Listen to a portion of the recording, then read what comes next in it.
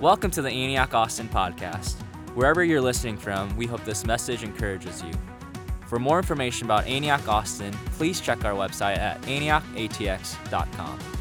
Now here's Pastor J.D. Griffin. How's everybody feeling this morning? Yeah, well, if I don't know you, my name is JD. I'm the lead pastor here at Antioch. Welcome to our North Campus. We've already had this party once in the South, and it's a good thing that's coming towards you. We're going to be doing something a little bit different today, but you will be thankful that we did. We're in week 2 of the series of talks called Love Your Neighbor. And what we started talking about last week, and I'd encourage you that if you missed the message last week, go to our podcast, go to our YouTube channel, and take 35 minutes of your day, of your drive, whatever it is, and catch yourself up on what we talked about. The reason is that it kind of sets the foundation, the tone of where it is that we're going to be going over these next couple of weeks. And here, really briefly, let me just try to catch us all up. God built something great. Can we all agree with that? That when he created heaven and earth, it was good. He said it was good. Adam and Eve's experience was good. And what sin did was it broke what God built. And what we did is we actually had like a Lego house. We have a picture of what it used to look like. Okay, that's what it used to look like, and then what happened was I broke it. Do you guys remember that? If you didn't, you really want to go back and watch it because I shattered it on the stage, and my son still has nightmares about it because he loves Legos. And what we talked about is like, isn't it amazing how it's so hard to reconstruct what was simple to construct? Like it is extremely complicated to try to put back together again something that has been broken. And really this series is us taking a minute and saying like, hey, let's just realize our world is broken and it's going to take effort. It's going to take work. It's going to take all of us leaning in, pushing forward, maybe what is past, what's comfortable, what we understand. Because look, we're all drawn to familiar, right? We're drawn to similar. We're not drawn to different. And so we're going to have to lean in together to say, God, this beautiful thing that you created, give us wisdom, grace, strength, and courage to be able to lean forward together and see you reconstruct what sin deconstructed. Because the gospel did not just reconcile us to God, it made a way for us to be reconciled to one another. And when Jesus said, love your neighbor, he was commanding us not simply to be nice to one another, but to see him in them. And so what we've been kind of laying the foundation is that there is an aspect of the heart of God. There's a fingerprint of God on everything and in everything. And we've been talking about it at like the 30,000 foot view. Like this kind of, this idea phase of like, yeah, let's love our neighbor. Let's care for those who are different than us. Let's lean in to ethnicities and cultures that we don't quite understand. And just on that note, I would encourage you, like, I just want to honor the life, sacrifice, and message of Dr. Martin Luther King. And tomorrow we celebrate Martin Luther King Day, and I would just say that like in 2 weeks you need to be here because my friend Clarence Hill is going to be coming from Norman, Oklahoma. He's the pastor of Antioch Norman and also a leading voice in racial and ethnic reconciliation in our nation. He's going to be here and he's going to be helping us and leading us in a discussion about what does it look for us to lean into one another as we are different from one another. That let our differences not divide us and define us, but let our differences bring a glory to heaven because God created them in us. And so we're going to take a whole day and talk about unity and reconciliation and the effects of what our culture and the divisions that are so big right now. You feel it in culture, right? Like it can feel like the canyons between us are massive. And we believe that the gospel is enough, grace is enough to be able to close that gap. And so, but I encourage you tomorrow, don't just go like, oh, cool, I'm not working, or oh, bummer, the banks are closed. Like, take a minute and read a little bit on Dr. King. Listen to some of his speeches. Read some of the things that he wrote because you will be better for it. Because what Dr. King did is he stood in a lot of ways with the same hope and ambition that we have today, which is that we would be able to see that we have more things alike than we do different. And when we come together, we're better. And coming together is not us just not seeing that we're different from one another. It's actually acknowledging that we're very different from one another, and it's beautiful. And it's a good thing. And so we're going to be getting into that in the weeks to come. But what we wanted to do today, a little bit different, a little bit unique, is that I have one of my best friends in the building. Now, this guy is kind of a man who has worn many hats. He's been a missionary, he's been a pastor, he's been a church planter. He is an entrepreneur, he's a venture capitalist, he is an investor. He's kind of done everything, and he does it all well. He's kind of a frustrating guy. Played college football. He's better looking than me, bigger than me. Things come naturally to him. You know those people that you like love to hate? That is Chris. But here's the thing. True story. There's a part of my journey that a lot of people don't know is like about 6 months after Liz and I had moved to Seattle, Washington to plant a church, I just full on, no other way to explain it, was just like the wheels fell off the cart. I was depressed, discouraged. I felt beat up, forgotten. And there was like a slow death that was happening in my soul as we were kind of looking at this mountain that didn't seem to want to move in this city and this dream of seeing a church planted. And it just seemed like nobody cared. And Chris called me one day. And, we had a very bro conversation. And what I mean by that is that I don't call my friends. This is going to be shocking for some of you ladies. I don't call my friends ever and ask them how they're feeling. Okay? Like, I've never called anyone and been like, how you feeling, bro? No. It's like, yo, do you see that thing last night? Cool. Yeah. Okay, great. See you later. Right? I mean, it's very, and we had like a very bro conversation. But about 15 minutes after we talked, Chris called me back and he said, look, dude, I can tell that you're not doing well. And so he's married to a beautiful lady named Libby. And he said, Libby and I want to fly you to Wheaton, Illinois, which is where they were living at the time. And we just want you to be here. We want you to rest. We want to pray for you and minister to you for a couple of days.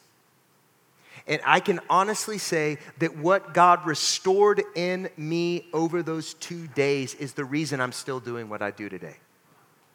I was ready to give up, to throw in the towel. It was too heavy. It was too hard. And because of great friends, I was catapulted into more of what God had for me. And this is who this man is. He's a great friend. He's hysterical funny. And he is successful at everything that he does. You just win at every area in life. So can we just give him the honor that he deserves and welcome my friend, Chris Delanere, to the stage.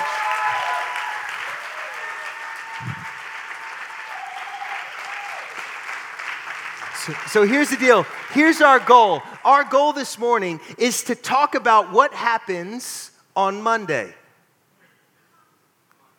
Like this idea of like loving our neighbor, like what does it look like when we're actually in our neighborhood? Because tomorrow morning you're not going to be here. You're going to be where you live, where you work. You're going to be surrounded with a different group of people. How does what we talked about last week connect to what we're going to be doing in 24 hours? And what Chris has done is that he has a grace on his life to not see that Acts 2, 42 through 47 is something that we do at Life Group and read and try to attempt to do on Sunday and maybe one night a week. But every single day, every business he owns, every meeting he has, he's living that scripture out. And so my heart for you is that we would all catch just a little bit of how to really love people and live missionally where God has us. Cool? Well, Chris, tell us about yourself, dude. It's so good to be with you, man. It really is. Hey, it's cool, is my neighbor right there, that's Rusty and Charlie Buck. Rusty Buck, greatest beard. Didn't even know he was coming, but him and Charlie went away for the weekend, and he heard I was speaking here, so he came to hear me. And it's just, I sit back and I have amazing neighbors. I was telling JD two nights ago, my neighbors and some friends in our city, we met with a network that over the last 20 years has seen over 75 million disciples made. Okay. That's a real number. 75 million. Not crusade salvations, real disciples. They know where they live. They're meeting with them on a consistent basis. That's a big deal. Yeah, so something that we do as neighbors is we love to go sit on the back porch, have a drink, and talk about the things of God. And something we've been talking about for months now is, hey, what if we were able to use our resources to finish the Great Commission? Like, what if we could take a real stab at this and take down some nations with our cash? And so we said, okay, well, let's host a gathering. Let's get the best people in the world to come talk to us, and let's figure out what the needs are. So, noted, I was not invited. Just if you're wondering, I was told about this because I didn't make the invite list. But it was so awesome. We're sitting here getting to hear about these different movements around the world. I'm sitting around with my neighbors, my community, and we're looking at how can we tackle that. Isn't that awesome? So a little bit about me, Chris, married to Libby. We've been married for 15 years. Hold on, man. I had to do this in the first service too. Game respects game. Okay? It's not easy to be married for 15 years. Can I get an amen? Can all the honest, real people in the church just be serious here? It's hard to be married for a year. Okay? So this dude's been married for 15 years. How many kids you have? I got 4 kids. He has 4 kids. I actually knew that, but I was trying to make it conversational. He has 4 kids. They're all girls. Pray for him. Okay? So when he says he's been married for 15 years, like that, let's do a redo. Thank you. I've been married for 16 years. Are you 16? Thank you got a year on me? I got a year on you, bro. Liz and I were married at your wedding. Thanks for the details, bro. Yeah. Appreciate that. Yeah. Thanks for knowing me so well. 16 years. Yeah, dude. Been doing this thing for a while. Yeah, as JD said, I got 4 kids, 12 to 6, and I'm in dad mode. I'm in soccer practice. We had all-day basketball tournament yesterday, so that's our life. And for our family, our big deal that we are all about is we've, as being Christians, realize mission is a very, very misunderstood thing among Christians. And so our whole deal as a family is we want to be missional in whatever place God has us. So whether that's the soccer field, our companies, school, we want to be disciple makers in those places. And so we're simple people trying to live on mission. And that's what we're trying to learn with our kids. We might do it well some days, other days we don't. But, for our kids, they know that's what we're all about. One of the things that is fun about your story is that when I look at you, just sit back and just observe just your massive stature, I think this guy was made to spend a few years in India. That's what I thought. Yeah. So part of your story, and you got to this incredible place of clarity, which we're going to talk a little bit more about in a few minutes, about what does it really look like to live missionally, not just to talk about missions, but for our lives to have a boat wake of kingdom Jesus impact. That was stirred in you kind of starting in college, right? Yeah. Yeah, so we met. He'd been saved for about a month, right? He was Newbie. brand new believer. Thing. Yeah. Starts going to this discipleship group that a guy that I was discipling was leading, who himself had been saved for maybe 2 months. Yeah. And so it was real cutting edge, guys. I mean, the level of depth that was being achieved in this group. But what these guys called it was the good, the bad, and the ugly meeting. That's what it was. And basically, everyone's just trying to get free, right? You're just trying to get free. And so God begins to set you guys free of all kinds of addictions and things that you were going to. One of my favorite memories, honestly, about Chris was we had known each other barely a month, but he's sharing the gospel with everything that moves. He's just fired up for Jesus. And he was on the Baylor football team, and he brings me this other massive football player, and we're at the college service, and they come to me, these two mega men, which like, it's hard to believe, but Chris was like way bigger in college, like huge, like looked like he could just kill you. And so he looks at me and he's like, hey, this is Charles. He just gave his life to the Lord. He needs to break up with his girlfriend. So I told him that you would tell him what to say. I was like, you made me break up with mine, okay. So I figured he had to break up with his. I did. Hey, you needed to, bro. You needed to. And Livy thanks me, bro. Thank you, Livy, God. Thank you, God. Livy thanks me. Okay, so anyways, we digress. God gets your heart. You start living radically for Jesus in college. What were the next few things that kind of happened along the way that kind of started helping shape this mindset that you're living in now? Yeah, so I think the thing that was super powerful for me was, as he said, like I began walking with somebody who had only been saved a few months ahead of me. But the power of the whole thing was we did it together. Yeah. Is we learned how to get real and we just learned to do it together. So we'd get up in the morning and we'd spend time with Jesus. And then we'd go out and share the gospel badly. And then we tried to invest in people and we did that badly. And then we started community. But the thing that we happened as we were real and we did it together is it bore tons and tons of fruit. Yeah.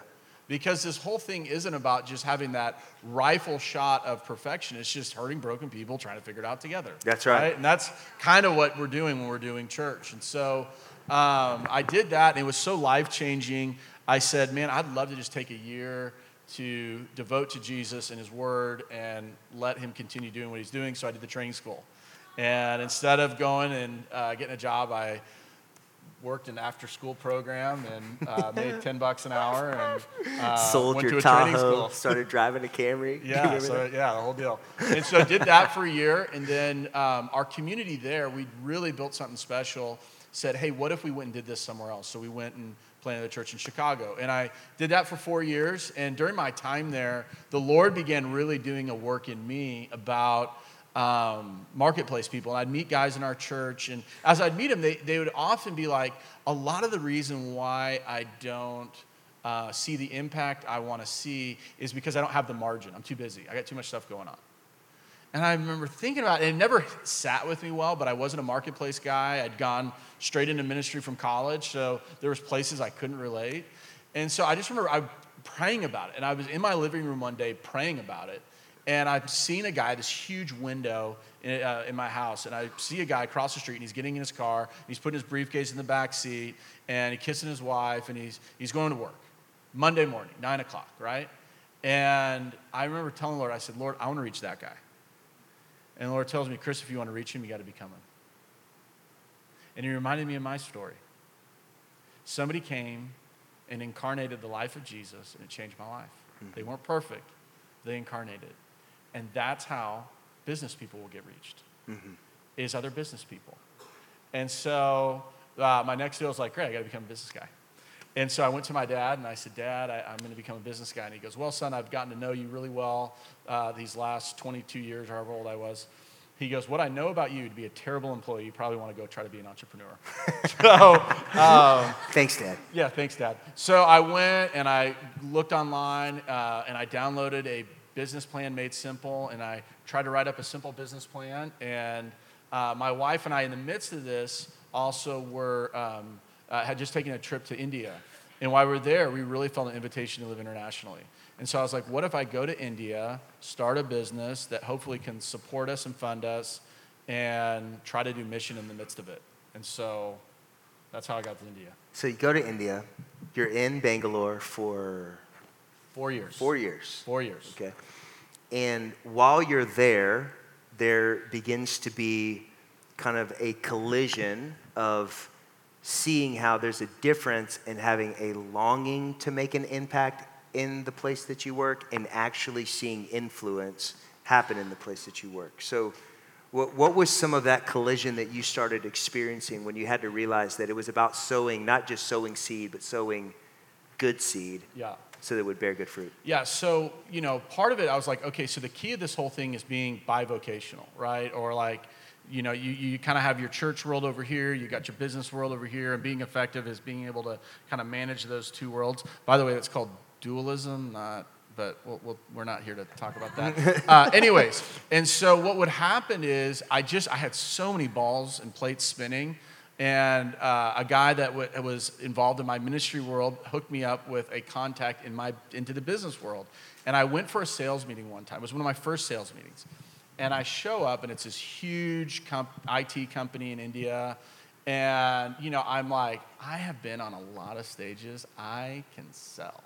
So this should be no problem. So I didn't do any prep. I thought, I'll get in the room, wing it. I'll kind of feel them out, and I'll know what to do.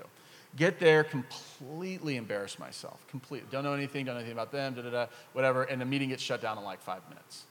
And I'm sitting there, and I'm so embarrassed. And my friend who given me the meeting said, hey, you're awesome, and I really like you. I just need you to know I can never give you another one of these meetings if you're not going to do it well. And I'm thinking, I'm like, oh, just like the deal in the chest. And what I realized is there was a great problem in my theology. Is I had tons of, I felt really good about spending my time at prayer meetings, life groups, Bible study, because I knew God cared about that stuff. But I could not deal with the fact, does God really care about sales meetings, Excel sheets, budgets, whatever, all the things that we're doing all day? Does God care about that stuff? Or is that means to an end? It's like kind of that stuff you do so that you can go do that. Because I said, if that's true, that's what I believe today, and unfortunately it's not working. And it's actually messing up this world that I'm trying to have influence in because I'm not actually that credible. And so God began just leading me in a journey of how do we jump into the mundane of life and that actually become our worship and our instrument to bring him praise on the earth. You said something in the first service that I think is worthy of repeating. You said that if you think bivocationally, you end up just doing two things mediocrely. Yeah, just from this is my experience. I've never met a bivocational person who does two things really well. To do things exceptional. And that's the deal for me is like, I want to be exceptional. I want to make an exceptional impact. And if you want that, it's going to take focus and clarity and digging in. What I find with people when they're split into two different worlds is they tend to just do both those worlds just okay.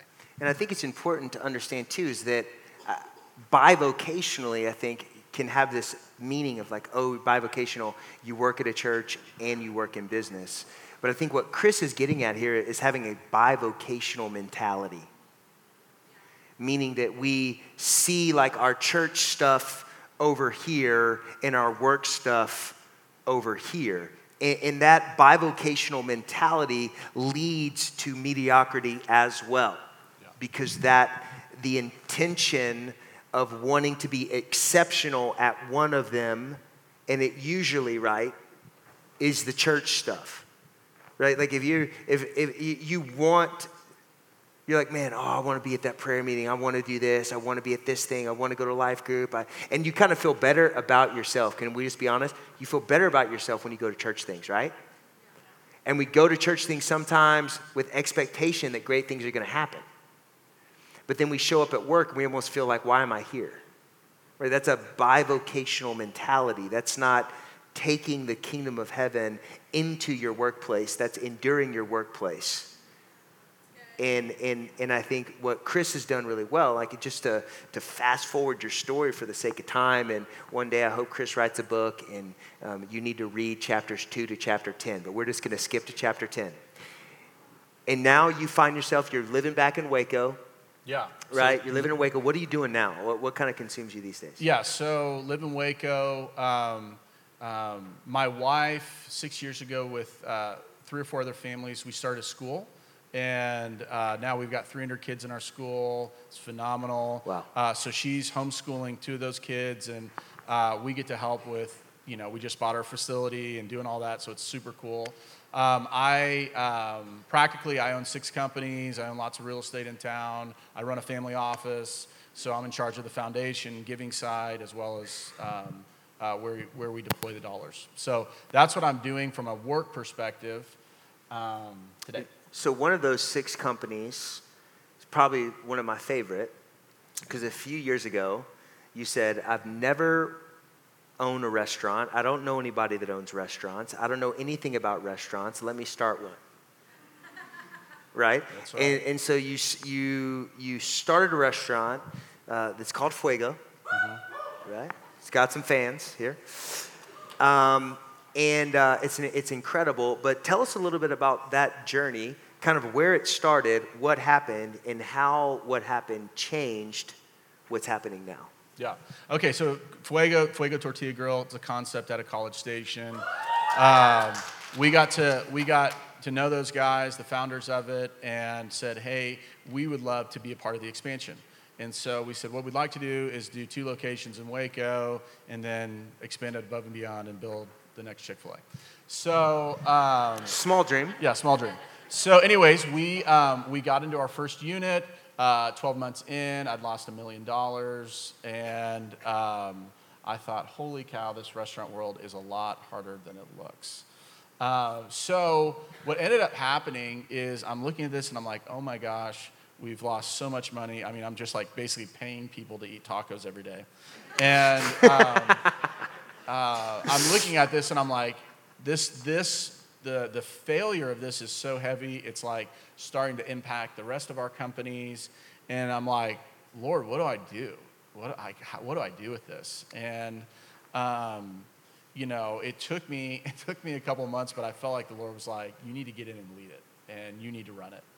And so I went and bought restaurant shoes and stepped in and started washing dishes and cleaning up puke in the parking lot and cooking the food and doing all the things that you do to run a restaurant. And in the midst of that, so for me, I've got kind of 3 bullets that I really would. If I said this is my sweet spot with investing, is if it can have three main characteristics about it. Number 1, obviously, I want to invest in something that's a good investment, quality investment, where we make money. Number 2 is that it has a quality culture and leadership where I would let my kids work there. Like if my kids could work there, I'm like, good. It's a good place for where people can grow. And then 3 is where it can have a sandbox where we can innovate with the kingdom and do cool stuff to help people and be salt and light in our city. So when I got this thing, I mean, anybody ever worked in a restaurant? The things that happen behind closed doors, you're like, oh my gosh, I don't even want my kids to eat here. Just crazy. So when you engaged the business, so the business was struggling. When you engaged it, because it was falling apart, you realized that the culture that was happening in the restaurant was not the culture that you wanted it to be. It was not checking those boxes totally anymore. Yeah, it was just a mess. And so the way I just started with the people. And I invited a group of guys over and I said, hey, I work out every morning at 6:45, be in my gym. And I have a gym in my house. So came over and we do CrossFit in my house. And then, you know why? Because running is dangerous. I'm just throwing that out there. Just kidding. So we started working out with them, and then we started life groups with the employees and baptized them, led them to the Lord, and started discipling them. And a lot of these guys never had dads, so I'd sit 4 or 5 of them down, and I taught them how to build budgets, and so I taught them how to manage their finances and how to get out of their payday loans and how to fix all that. So just small little things that we just started investing in the people, having them over to our house. My wife would cook them food. And then the biggest thing is I just began praying. And I can say I have probably walked around our restaurant thousands of times, just walking in circles. And one of the things that I'm a big believer in is when we want to claim something, we've got to start praying circles around it. Mm-hmm. And so one of the things I do with my businesses is I define a circle, and I began asking God, give me promises for this. And the Lord began giving me these huge promises. And I remember thinking, Lord, I just want it to make money. Like, I just needed to work. But the business ended up growing. And as we grew, I was able to hire a guy that ran one of the largest Chick-fil-A's out of Dallas, and he's now our operator. And then as we made even more money, I was able to hire a guy that we call a care coordinator. And his only role, his only job is to minister to guests when they come in. So he's there and he's discerning and he'll prophesy and minister to people. I mean, a testimony. Wait, hold on. So you pay somebody, like real money, to be a care coordinator, which is basically the pastor of the restaurant. I'm a pastor in my restaurant, yeah. Okay, so you pay a pastor in your restaurant. Where did you get that idea? Like, when did you go like, oh, you know what we need to throw $50,000 a year at is a guy to pray for people at the restaurant? Like, where did that idea come from? I mean, I think it was just something I was like, I want to care for our people. I want to care for their whole life. So what I realized is all the attempts that I was doing, I actually wasn't the best person to do it myself. I could only go to level because I'm the owner. But what if I brought people in that could do it even better than me? And my partner and I were like, I'm willing to write the check if you will. And so we looked at marketplace chaplains. We looked at all these different models that were out there. And we said we like bits and pieces of each of them, but we don't like any of them in the whole. So we said, why don't we just create our own thing? We've been doing that our whole career. So we did that. And so now, guys, it's just become this thing. It's insane. I mean, every month I have 6 pages of testimonies. We have 1,000 people come into our restaurant every day. That's 1,000 divine appointments for him. And that's how he sees it. He is a kid in the candy store. He doesn't have a business bone in his body. But man, if you're like, does he want to be a spiritual father? We've got 3rd generations of disciples that have been made from people that have come into our restaurant. So he's discipling people who are discipling people who are discipling people. So here's something that just like a side note, knowing a little bit more of the story, what's fascinating is that everything that Chris has been talking about and seeing the business go from losing $1 million in 6 months to being extraordinarily profitable, there were some practical business things that you guys shifted as well, better leadership, different things like that. But the biggest thing that you guys changed was you invested in the people and trusted that the investment in the people was going to make a difference in the bottom line of the business. Yeah, and I think it's just getting a vision for doing something exceptional. You know, vision is just, it's hard. Like, it's one thing to have goals, it's another thing to have vision. Yeah. And vision is this like special thing where you're seeing what this could be if we get it right. And, you know, something from my experience, you get vision through the place of prayer. And for most business leaders I am around, their work life is crazy busy and their prayer life is almost non-existent. And my experience, you need to flip that and really give yourself into the place of prayer. Because people are asking me, how do you do what you do? And number one is I'm just hyper clear on where I want to go and what I want to be about. And so, but it comes to me through the place of prayer. Something you said in the last service I thought was really cool is that you said that oftentimes when you meet with business guys, you find their prayer life revolves more around God blessing them than the people. Then God, would you bless the people? Yeah.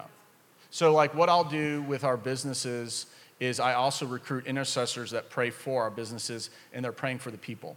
And so I will get an employee roster and I have 5 or 6 people that are like, I will pray every day for those people. And it's the people who actually pray, not just send the meme, with the prayer hands. The emoji, deal. Or the greatest lie spoken by most Christians on the daily, the text, I'm praying for you. No, you didn't. No, you didn't.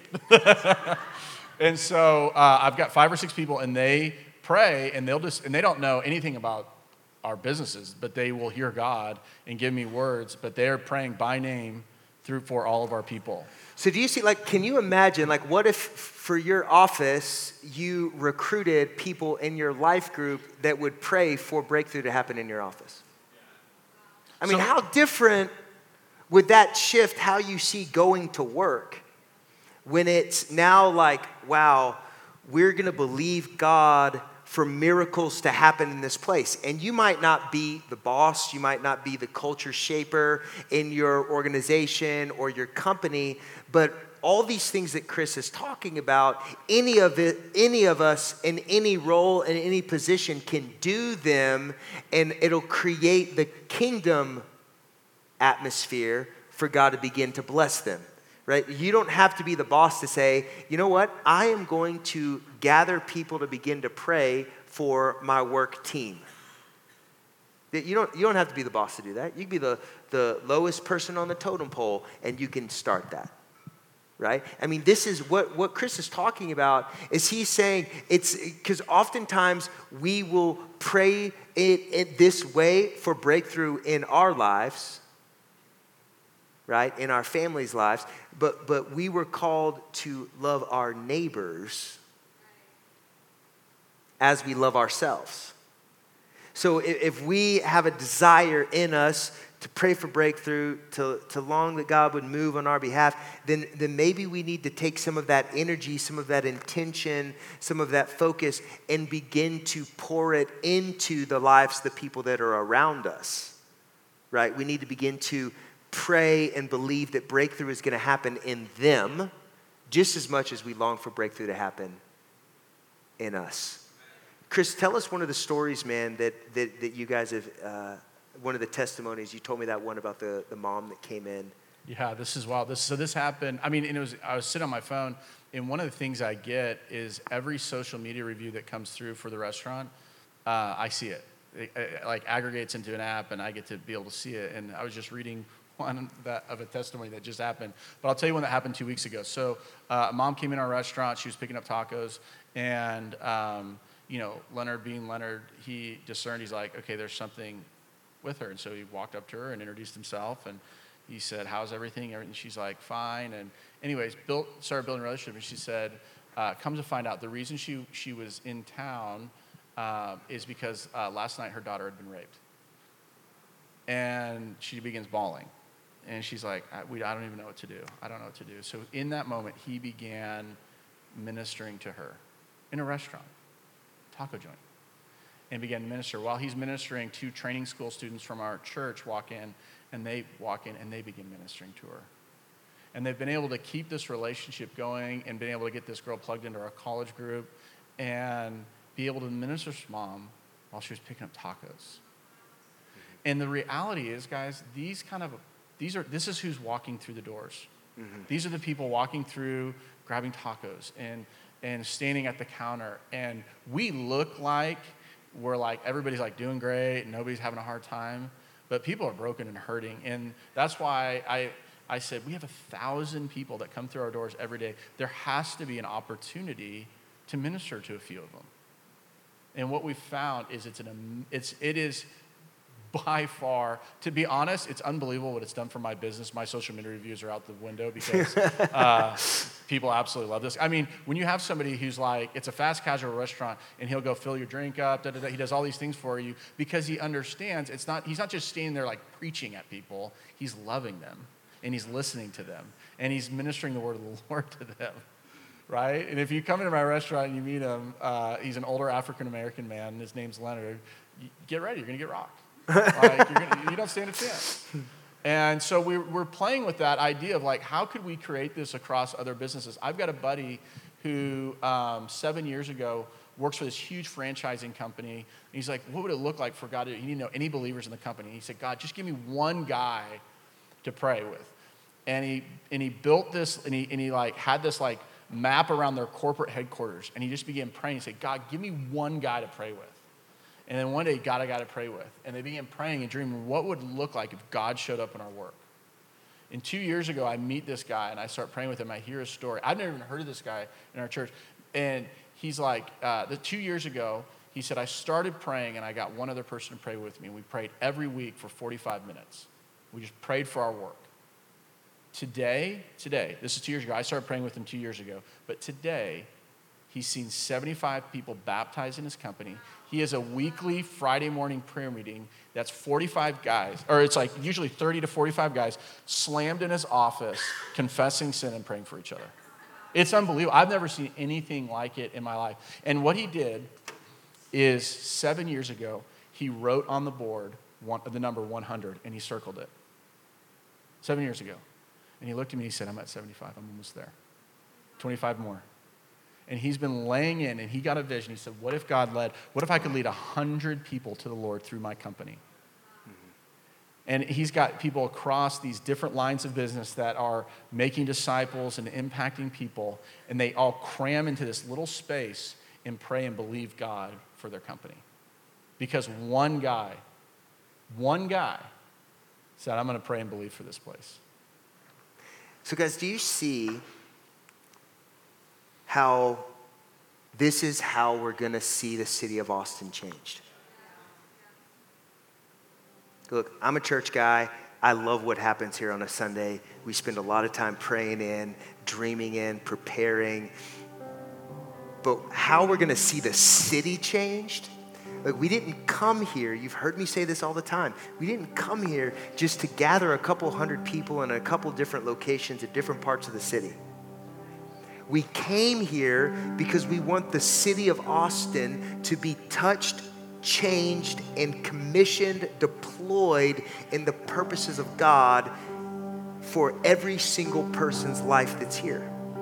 And how that's going to happen is not by us getting cooler worship songs. It's not by us having better sermons. It's about all of us realizing that every single day, 20 to hundreds to thousands of people interact around us, that God has placed us there to sow good quality seed and to believe that the kingdom of heaven will advance through our lives. And what's your number? I mean, I think hearing that story, I'm like, what's your number? What are you writing on the board? Is it 125? Is it 5? Is it 10? Like, what's your number that you're like, you know what? While I'm at this company, here's my faith goal. This amount of people are going to be saved, baptized, and plugged into church. What's your number? Do you know? Are you praying daily for your team? Are you recruiting intercessors for your team? Oftentimes we don't see the connection of how God wants to work in our 9 to 5 because we don't put the same kingdom focus on our 9 to 5 that we do in other areas of our life. And the invitation of God for us today is like, hey, let's do it. Like, let's begin to put kingdom focus on our 9 to 5 and let's see God do supernatural things in us and around us.